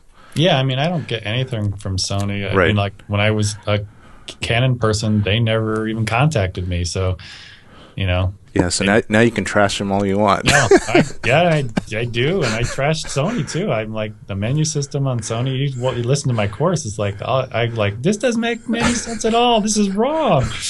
Yeah, it's just like randomly group stuff. No. Yeah, let's just throw it in there. Literally, it'll have like a icon for like photography only things. And like, for instance, a good example is like the auto rotate. Mm-hmm. And well, you can't rotate a video. So why doesn't that symbol for photography only next to auto rotate in the menu system? Stuff like that. It's just not laid out very well. Yeah, I agree. Okay, well, I think we're going to start wrapping up a little bit, but I could have a couple more questions. So now that you've talked about all these great cameras you have, what actually is the camera you use the most and when you walk around? Like, not when you're doing a video shoot or doing a test or doing something, professional or, something for your website, but just when you go out and you're with your kids or family and you don't want to be packing a lot of stuff and you just want to go. So what is the camera that you use? Well, I have three cameras. I've got the A7S, the older one, the A7S II, which I just got, and the A7R2. Right. It would have to be the A7R2 with like the 35mm lens, which is not even the sharpest lens out there. It's a really expensive lens. It's tiny. It's tiny. It's an f2 lens. That's my go-to, like street photography. Carry it, follow the kids, whatever. That is so small, so lightweight, small footprint, but I can, shoot at around 50 millimeters, if I'm doing the math correct, in APS-C mode for video. But then I can quickly have 35 millimeter, 42 megapixel stills if I'm shooting stills. And you're okay with the fixed lens like that? Well, yeah. I mean, that was my go-to light setup, but probably my go-to more flexible if I need more range. And I don't mind carrying a little bit heavier lens. That would definitely be the 18-105 f4. Okay. That's in APS-C mode only. Yeah. You can't take 42 megapixel stills with that. You're locked down to 18 on the photography side of things. But that's my go-to, like, everything lens. If I could only carry one lens, that would be it. It's not. It's got a lot of distortion issues and chromatic aberration. It's vigneting, but it has a power zoom on it, and if you do any sort of sports, that's just invaluable. It's just that power zoom is just fantastic.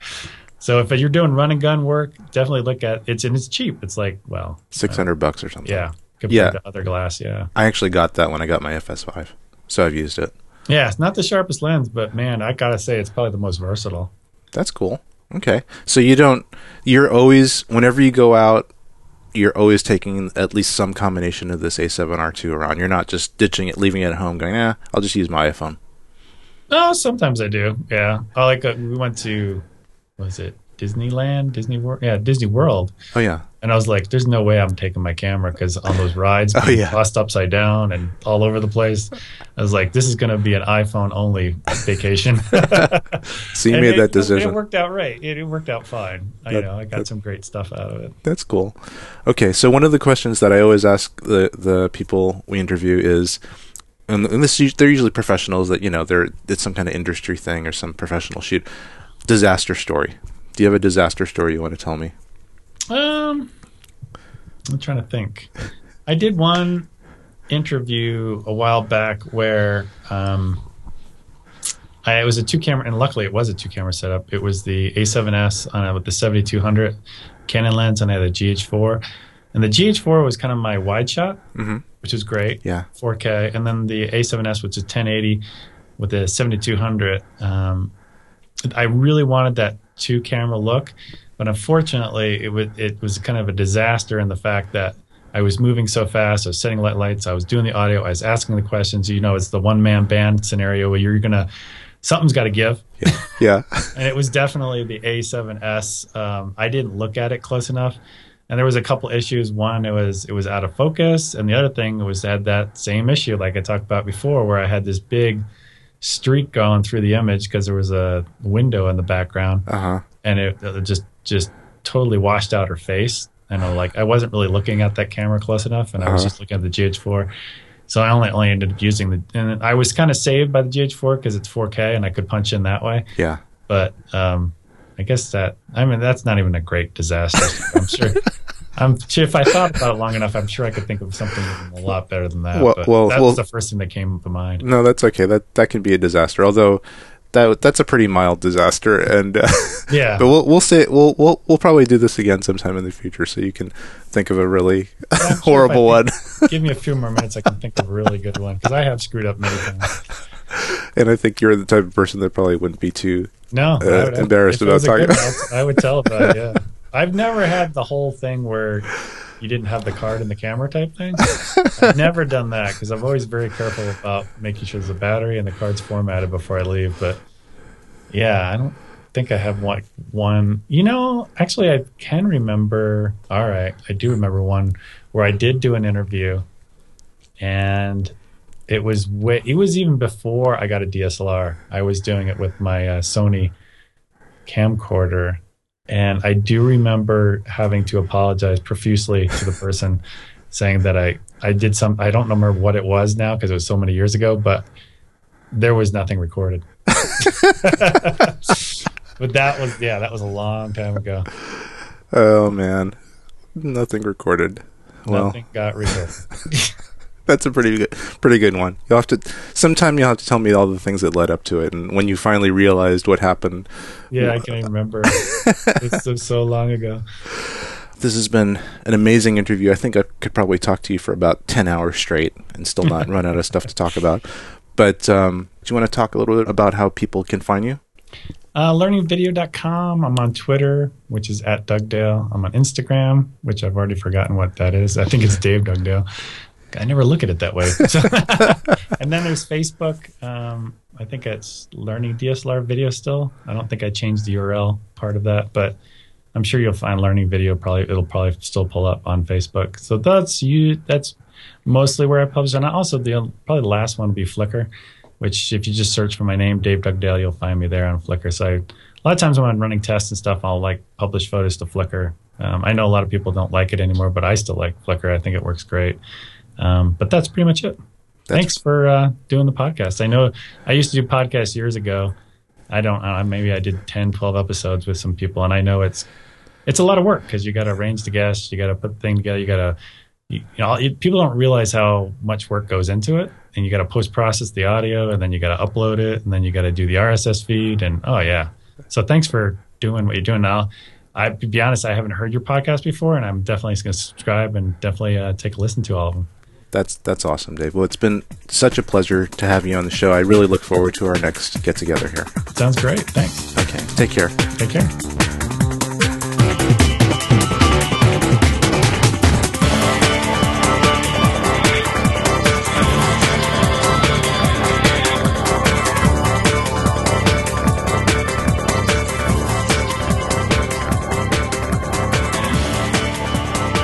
And we are back, and it is Rod Louie along with Keith Moreau here on Tech Move, and a fantastic interview, Keith, with you and the very nice and very, very approachable Dave Dugdale of learningvideo.com. All of us here at Tech Move want to thank Dave for joining us for that interview. It was really, really great. I learned a lot of stuff off that. Thank you, Keith. Yeah, my pleasure. I learned a lot too. Yeah, I mean, he was so upfront about stuff, and I really love the discussions, especially all the stuff that you're trying to get with regards to the A7R2. Understandably, you had just gotten the A7R2 at the time of the interview, like what, a couple of days beforehand or something like that? Yeah, I just had it a couple days. Right. And so everything that he talked about, did you experience a lot of that stuff that he was mentioning? I actually did, and I think that I probably want to have another. We want to have another interview with him, and get all the details, even more details, because I have this huge list of questions for him. And the interview, even at that, was still like an hour and 40 minutes or something. And I think you actually only asked about 3 questions, frankly. Pretty much, right. Yeah. So there were, but there were like another 10 questions I had from that were really more specific about the A7R2. But if actually just to answer those questions, you're just going to have to buy his course, I think. I mean, at this point, because I'm not sure if we're going to do another interview with him right away. Right. So, I actually bought the course. I think I mentioned that in the interview. Since then, I've actually watched the whole thing in some sections a few times. And it's really good. It's really detailed. He goes through all the menus, which is great. Just going through the menus on your own, it's a little confusing sometimes, but after watching him go through the menus and explaining every single thing that he knows about, you really get to know that camera very well. You know what I was wondering is that when he was talking about that, because you guys come from the kind of the same camp, right, where you've had a lot of Canon cameras before and all all that stuff, you got to learn a whole new menu structure and stuff like that. How really difficult? I know for me it's almost near impossible, but how about for someone like you, and Doug, to really adapt yourself to knowing where some of these things are hidden?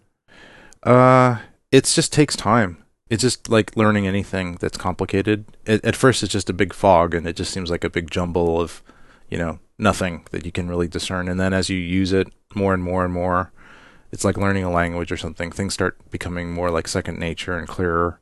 But it just takes time. You just can't skip that step. You have to work. Is there something like, is there a buffer time that you need to have from the time you purchase a camera like this that is so different from your Canon cameras that you use on a shoot? I mean, like, do you have to give yourself a good day, week, month to kind of know the ins and outs, or can you just use it straight out of the box and just hope for the best? I think if you use it straight out of the box, you're just asking for a disaster. Right. Which is pretty much what I did and what I do all the time. But but through those disasters, I learn a lot. And usually I can kind of make things work well enough. But yeah, the problem is that if you spend so much time learning and preparing, then you can't actually do any work in a way, because you have to. I mean, I'm busy. I'm always booked and stuff. So I'm going to learn a new camera. I don't really have that much time to study it completely. So a lot of times I think I said this before, I'll use some of the less important gigs to just kind of learn my gear, my new gear. Right. And let's just not tell the clients which gig that is. You're kind of a lesser client, so I'm going to be learning my camera on your job. Right. Yeah. Your 20th year anniversary is coming up, but I got to tell you, I got a brand new camera. So I got a brand new camera. Right. Yeah. Your wedding, I mean, it's like your second marriage. Right. It's not a big deal. So I'm going to be learning this new camera. That's right. I'm just getting ready for the third marriage here. I might cause the third marriage. That's right. With my work. But no, so like, for example, I learned as much as I could with the A7R2. So I did just came back from a shoot in New York, and this is actually for part of this documentary that I'm doing, and it was just kind of an impromptu thing that I did. I flew out to New York. I brought Veronica, and she was actually the second camera person. Oh, good. Yeah, and she was on the A7S II.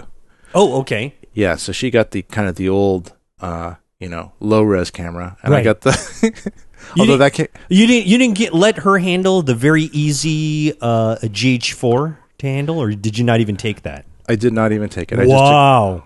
Yeah, I did Wow. not take it. Yeah. Just like Doug. I mean, like, this thing this new A7 series comes out, and right to the garbage can, the GH series goes right there to the garbage can. Like ejected Oh, into the garbage that's can. disgusting to me. Disgusting. No, I just didn't feel like complicating it. It was very simple. I wanted to keep everything as simple as possible. So I just took the two cameras. I didn't even bring like a GoPro or gimbals or anything like that. It was just too much time and trouble to prep all that stuff. And then like on the plane, I was actually watching Dave's course, and I had the camera. It was like a 6-hour flight there, right? So it's Right. actually quite a bit of time to learn. It's like the only free time I have is when I'm on a plane or something. But so I had the camera in front of me with a little lens on it, so it's kind of small, and it's really small with a small lens. It's a very compact thing. It's like GH4ish, in size. Yeah. And had Dave's course on my iPad, because you can download it to your local system, which I think is really cool. Some of the courses out there you have to stream. And it's Right. like a way of copy protection, but Sure. it makes them a lot less useful. So this was great. So I could have all 6 hours and kind of go over sections and work the menus while I had the camera in my hand, right in my little tray, airplane tray. Right. And so I, just on that flight, I learned a lot. Set it up kind of the way I wanted. And so by the time I got there, I knew a lot more about the camera. Well, and how that's to use good. it. Yeah. And then I decided to, not do too much fancy lens stuff. So I actually just took the 18 to 105 that came with my FS5, Mm-hmm. and I just put it on the A7R2, and it's a crop sensor lens, so it worked perfectly with the A7R2, which is a crop sensor camera in the video mode. Did you need an So- adapter for that? No, that's an E-mount lens. Oh, so it just okay, great. clicked right on all the autofocus and it's a native Sony lens, so all that stuff worked perfectly. Great. And that stuff works really well. I mean, forget about manual focusing, but the autofocus and the focus assist worked perfectly. And it's an f4 lens. It's not super fast, but didn't really matter that much with that camera because it's so sensitive. Mhm. It's really almost as light sensitive as the A7S II. So, but the thing that's better about it, like way better, is the autofocus. And that's kind of the reason that I got the A7R2. Yeah, I was hearing about that throughout the interview, that autofocus is really something. It's pretty amazing. It's real, in my opinion, it's about as good as the dual pixel autofocus on the Canon stuff. Wow. Yeah, for video, I mean, a lot of video filmmaker purists, they kind of turn their nose up at autofocus. But the problem is with 4K and with shallow depth of field lenses, even f4 is, sometimes kind of shallow depending on your focal length. And things get out of focus. Somebody's face and eyes and whatever can get out of focus really easily. Mm-hmm. And so it's nice to just have that auto, like face detection or something on, which the A7R2 has. So it's got really good quick autofocus with the Sony lenses. It's got face detection, so it can actually lock onto a face. So you can be following somebody, and all the background could be out of focus, and you could be tracking them. And they could be coming closer and farther, and it actually tracks them. It actually locks on their face. Yeah, that's so helpful. I can't tell you how much focus I've lost just because of my, the limitations of, these older cameras. You just can't do it. Yeah, and in the past, you would have to have a really good, like a follow focus, and really concentrate very hard Yep. on turning the follow focus or the focus ring. Yep. And on not consumer, but on non-cinema lenses, the manual focus rings are not very good. They have too short of a travel to focus that well and that finely. So you don't have to wind up using a follow focus thing to kind of get the gearing right and make it a little bit more, more turns to focus. And so anyway, so all that stuff goes out the window with this autofocus. You don't have to worry about that. Okay. The problem is you can't do too much creative focusing. It's like it's either in focus or it's not. You can't do like a rack focus. Oh, easily. okay. Yeah, you can, but you have to kind of plan ahead to do that. Would but you could put it in manual focus and do it at that point, right? You could put it in manual focus. The problem with that particular Sony lens and most the Sony autofocus lenses is their manual focus is terrible. Yeah. It's too unpredictable. And pretty much every single cinematographer that uses a Sony E-mount lens says the same thing. They just say it's all terrible. Yeah. And Sony just needs like you guys said in the interview, it's a little too unpredictable on that, right? You could overshoot, you undershoot the focus, and you're just a mess. Yeah, it's just not made for manually focusing. It's almost like it's almost like an afterthought. And I'm not, I think Sony's probably heard this over and over, and they seem to be kind of responsive lately. Mm-hmm. So that part's good. So maybe they'll just listen to all these cinematographers that are complaining about their manual focus and do like updates on their lenses or their cameras to have at least an option, right? Like linear manual focus or something, right? Instead of the weird Sony, logarithmic unpredictable focusing. I don't know what name you give it. Right. Lousy focus or good focus. Those were good names. I'm going to submit that and take that as my own. Oh man. So anyway, yeah. So I went there and it worked really well. I actually, luckily, it wasn't super bright there. It was kind of cloudy and overcast, so I didn't necessarily have to use neutral density filters, which is good because I actually didn't really have one that fit that well on my camera. Okay. I mean, I had some kind of adapter things, but the one that I have is really big. It's for big Canon lenses, and the front of the Sony lens is kind of small. It's like 50 something millimeters, or maybe less than 50. So like 45, like really small front part of the lens, right, where you screw the filters on. So I have a really good variable ND, but it's like 82 millimeters, so it's gigantic. Right. And anyway, so I'm glad I didn't have to use that. And so I learned a lot about the camera. I still need to learn a little bit more. There's some things I don't understand. Like, it seems like some menu items aren't available when they should be, and I think it has to do with whether it's in movie mode or manual still mode. There's two kind of modes. You can have the top dial. You can turn it to movie mode, in which case there's some features that are, like the audio meters are always showing up in audio in movie mode, whereas in the still mode you can still record video in still mode in like manual mode. But the audio meters don't show up until you actually start recording. Oh, so it's not always present. Yeah, it's not always present. And also you can't hear the sound. Like if you're monitoring through the headphone jack, you won't hear the sound on it until you start recording. That's weird. Yeah, it's kind of annoying. Huh. I'm not sure why they don't just leave that on or have an option. Yeah, it was actually I was actually recording another gig a couple months ago with the A7S II. And I had my headphones plugged in, but I had just stopped the camera for a while. And I was actually getting a feed. It was a wireless feed from the PA, so that I could get what people were, the mic pickup, like the PA mic. Right. And it was working all well, and I just stopped recording for a little while, and then the sound went away. And I didn't realize that this was a problem with manual mode. And I was like kind of signaling the sound, the PA guy, right? Turn up the level, turn it up, I can't hear it, and I like sent somebody over, tell him to turn it up, and he like went over, he was like threw up his hands, and then so I created this whole commotion and all these people running around, screwing around, and then I just pressed the record button, the sound was there. Well, I hope the Secret Service didn't attack you while you're flagging the president. It's very unprofessional of you, Keith. I got to tell you. That's yeah. That's great. So that's why you need to buy Dave's course, so you don't make these mistakes like I do. That or like we were mentioning before, that's what you get when you take the camera out, like after it just came out of the box an hour and a half ago, onto a major gig. So good work. Yeah. That's fantastic.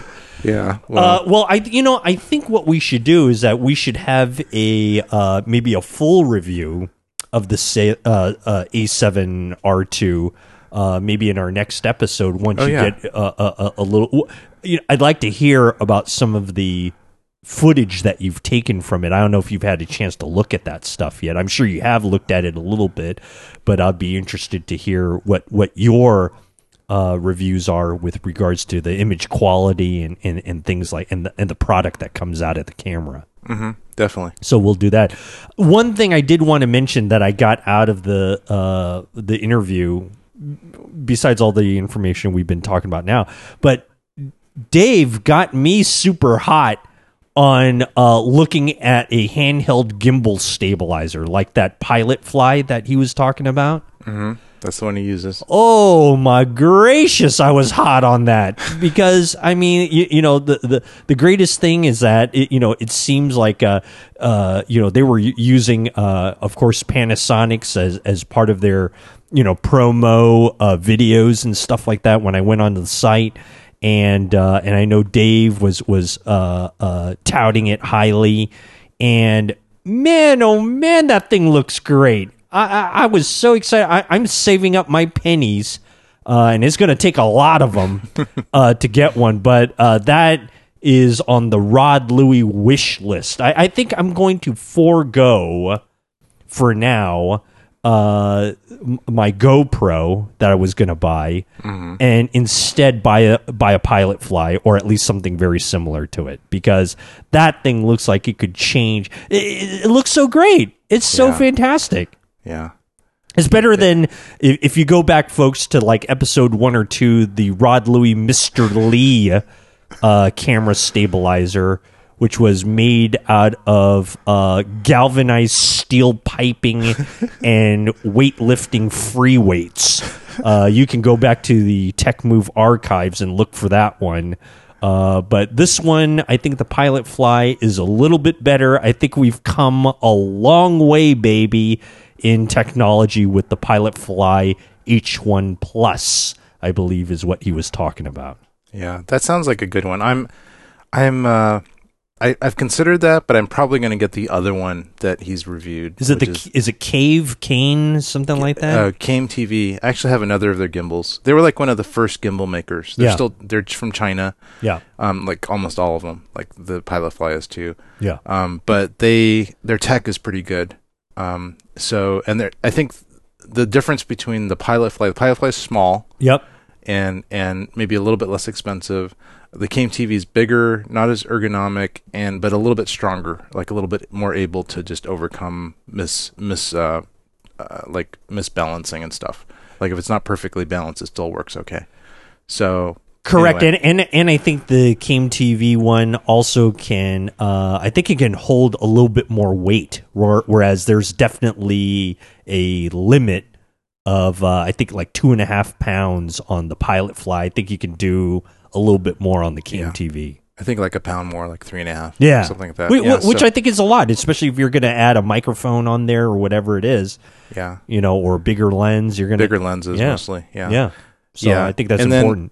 But either of them, I would also want to have it in that kind of 2-handle configuration, which is pretty easy to do with those single grip stabilizers. Mm-hmm. You can just put a little, usually they have a 1/4 screw in there, so you just put a little fitting on the bottom with a rod and 2 handles sticking up, and then it's just like a normal gimbal. Okay. Yeah. So that's and so it makes it a little bit more stable in some cases. So it's more versatile. Yeah. It's more versatile to get those pistol grip ones than the full bodied ones, I think. Yeah. I just like the Pilot Fly because of the compactness of it. What he was talking about, how you can hold it, and it's a little bit, a little bit less attention drawing than the other ones and stuff. So go for it. I am hot on it. So I am saving up my pennies to pick that little baby up. I think it's going to be exciting. Sounds great. Yeah. All right. Well, I think we should end this terrific episode.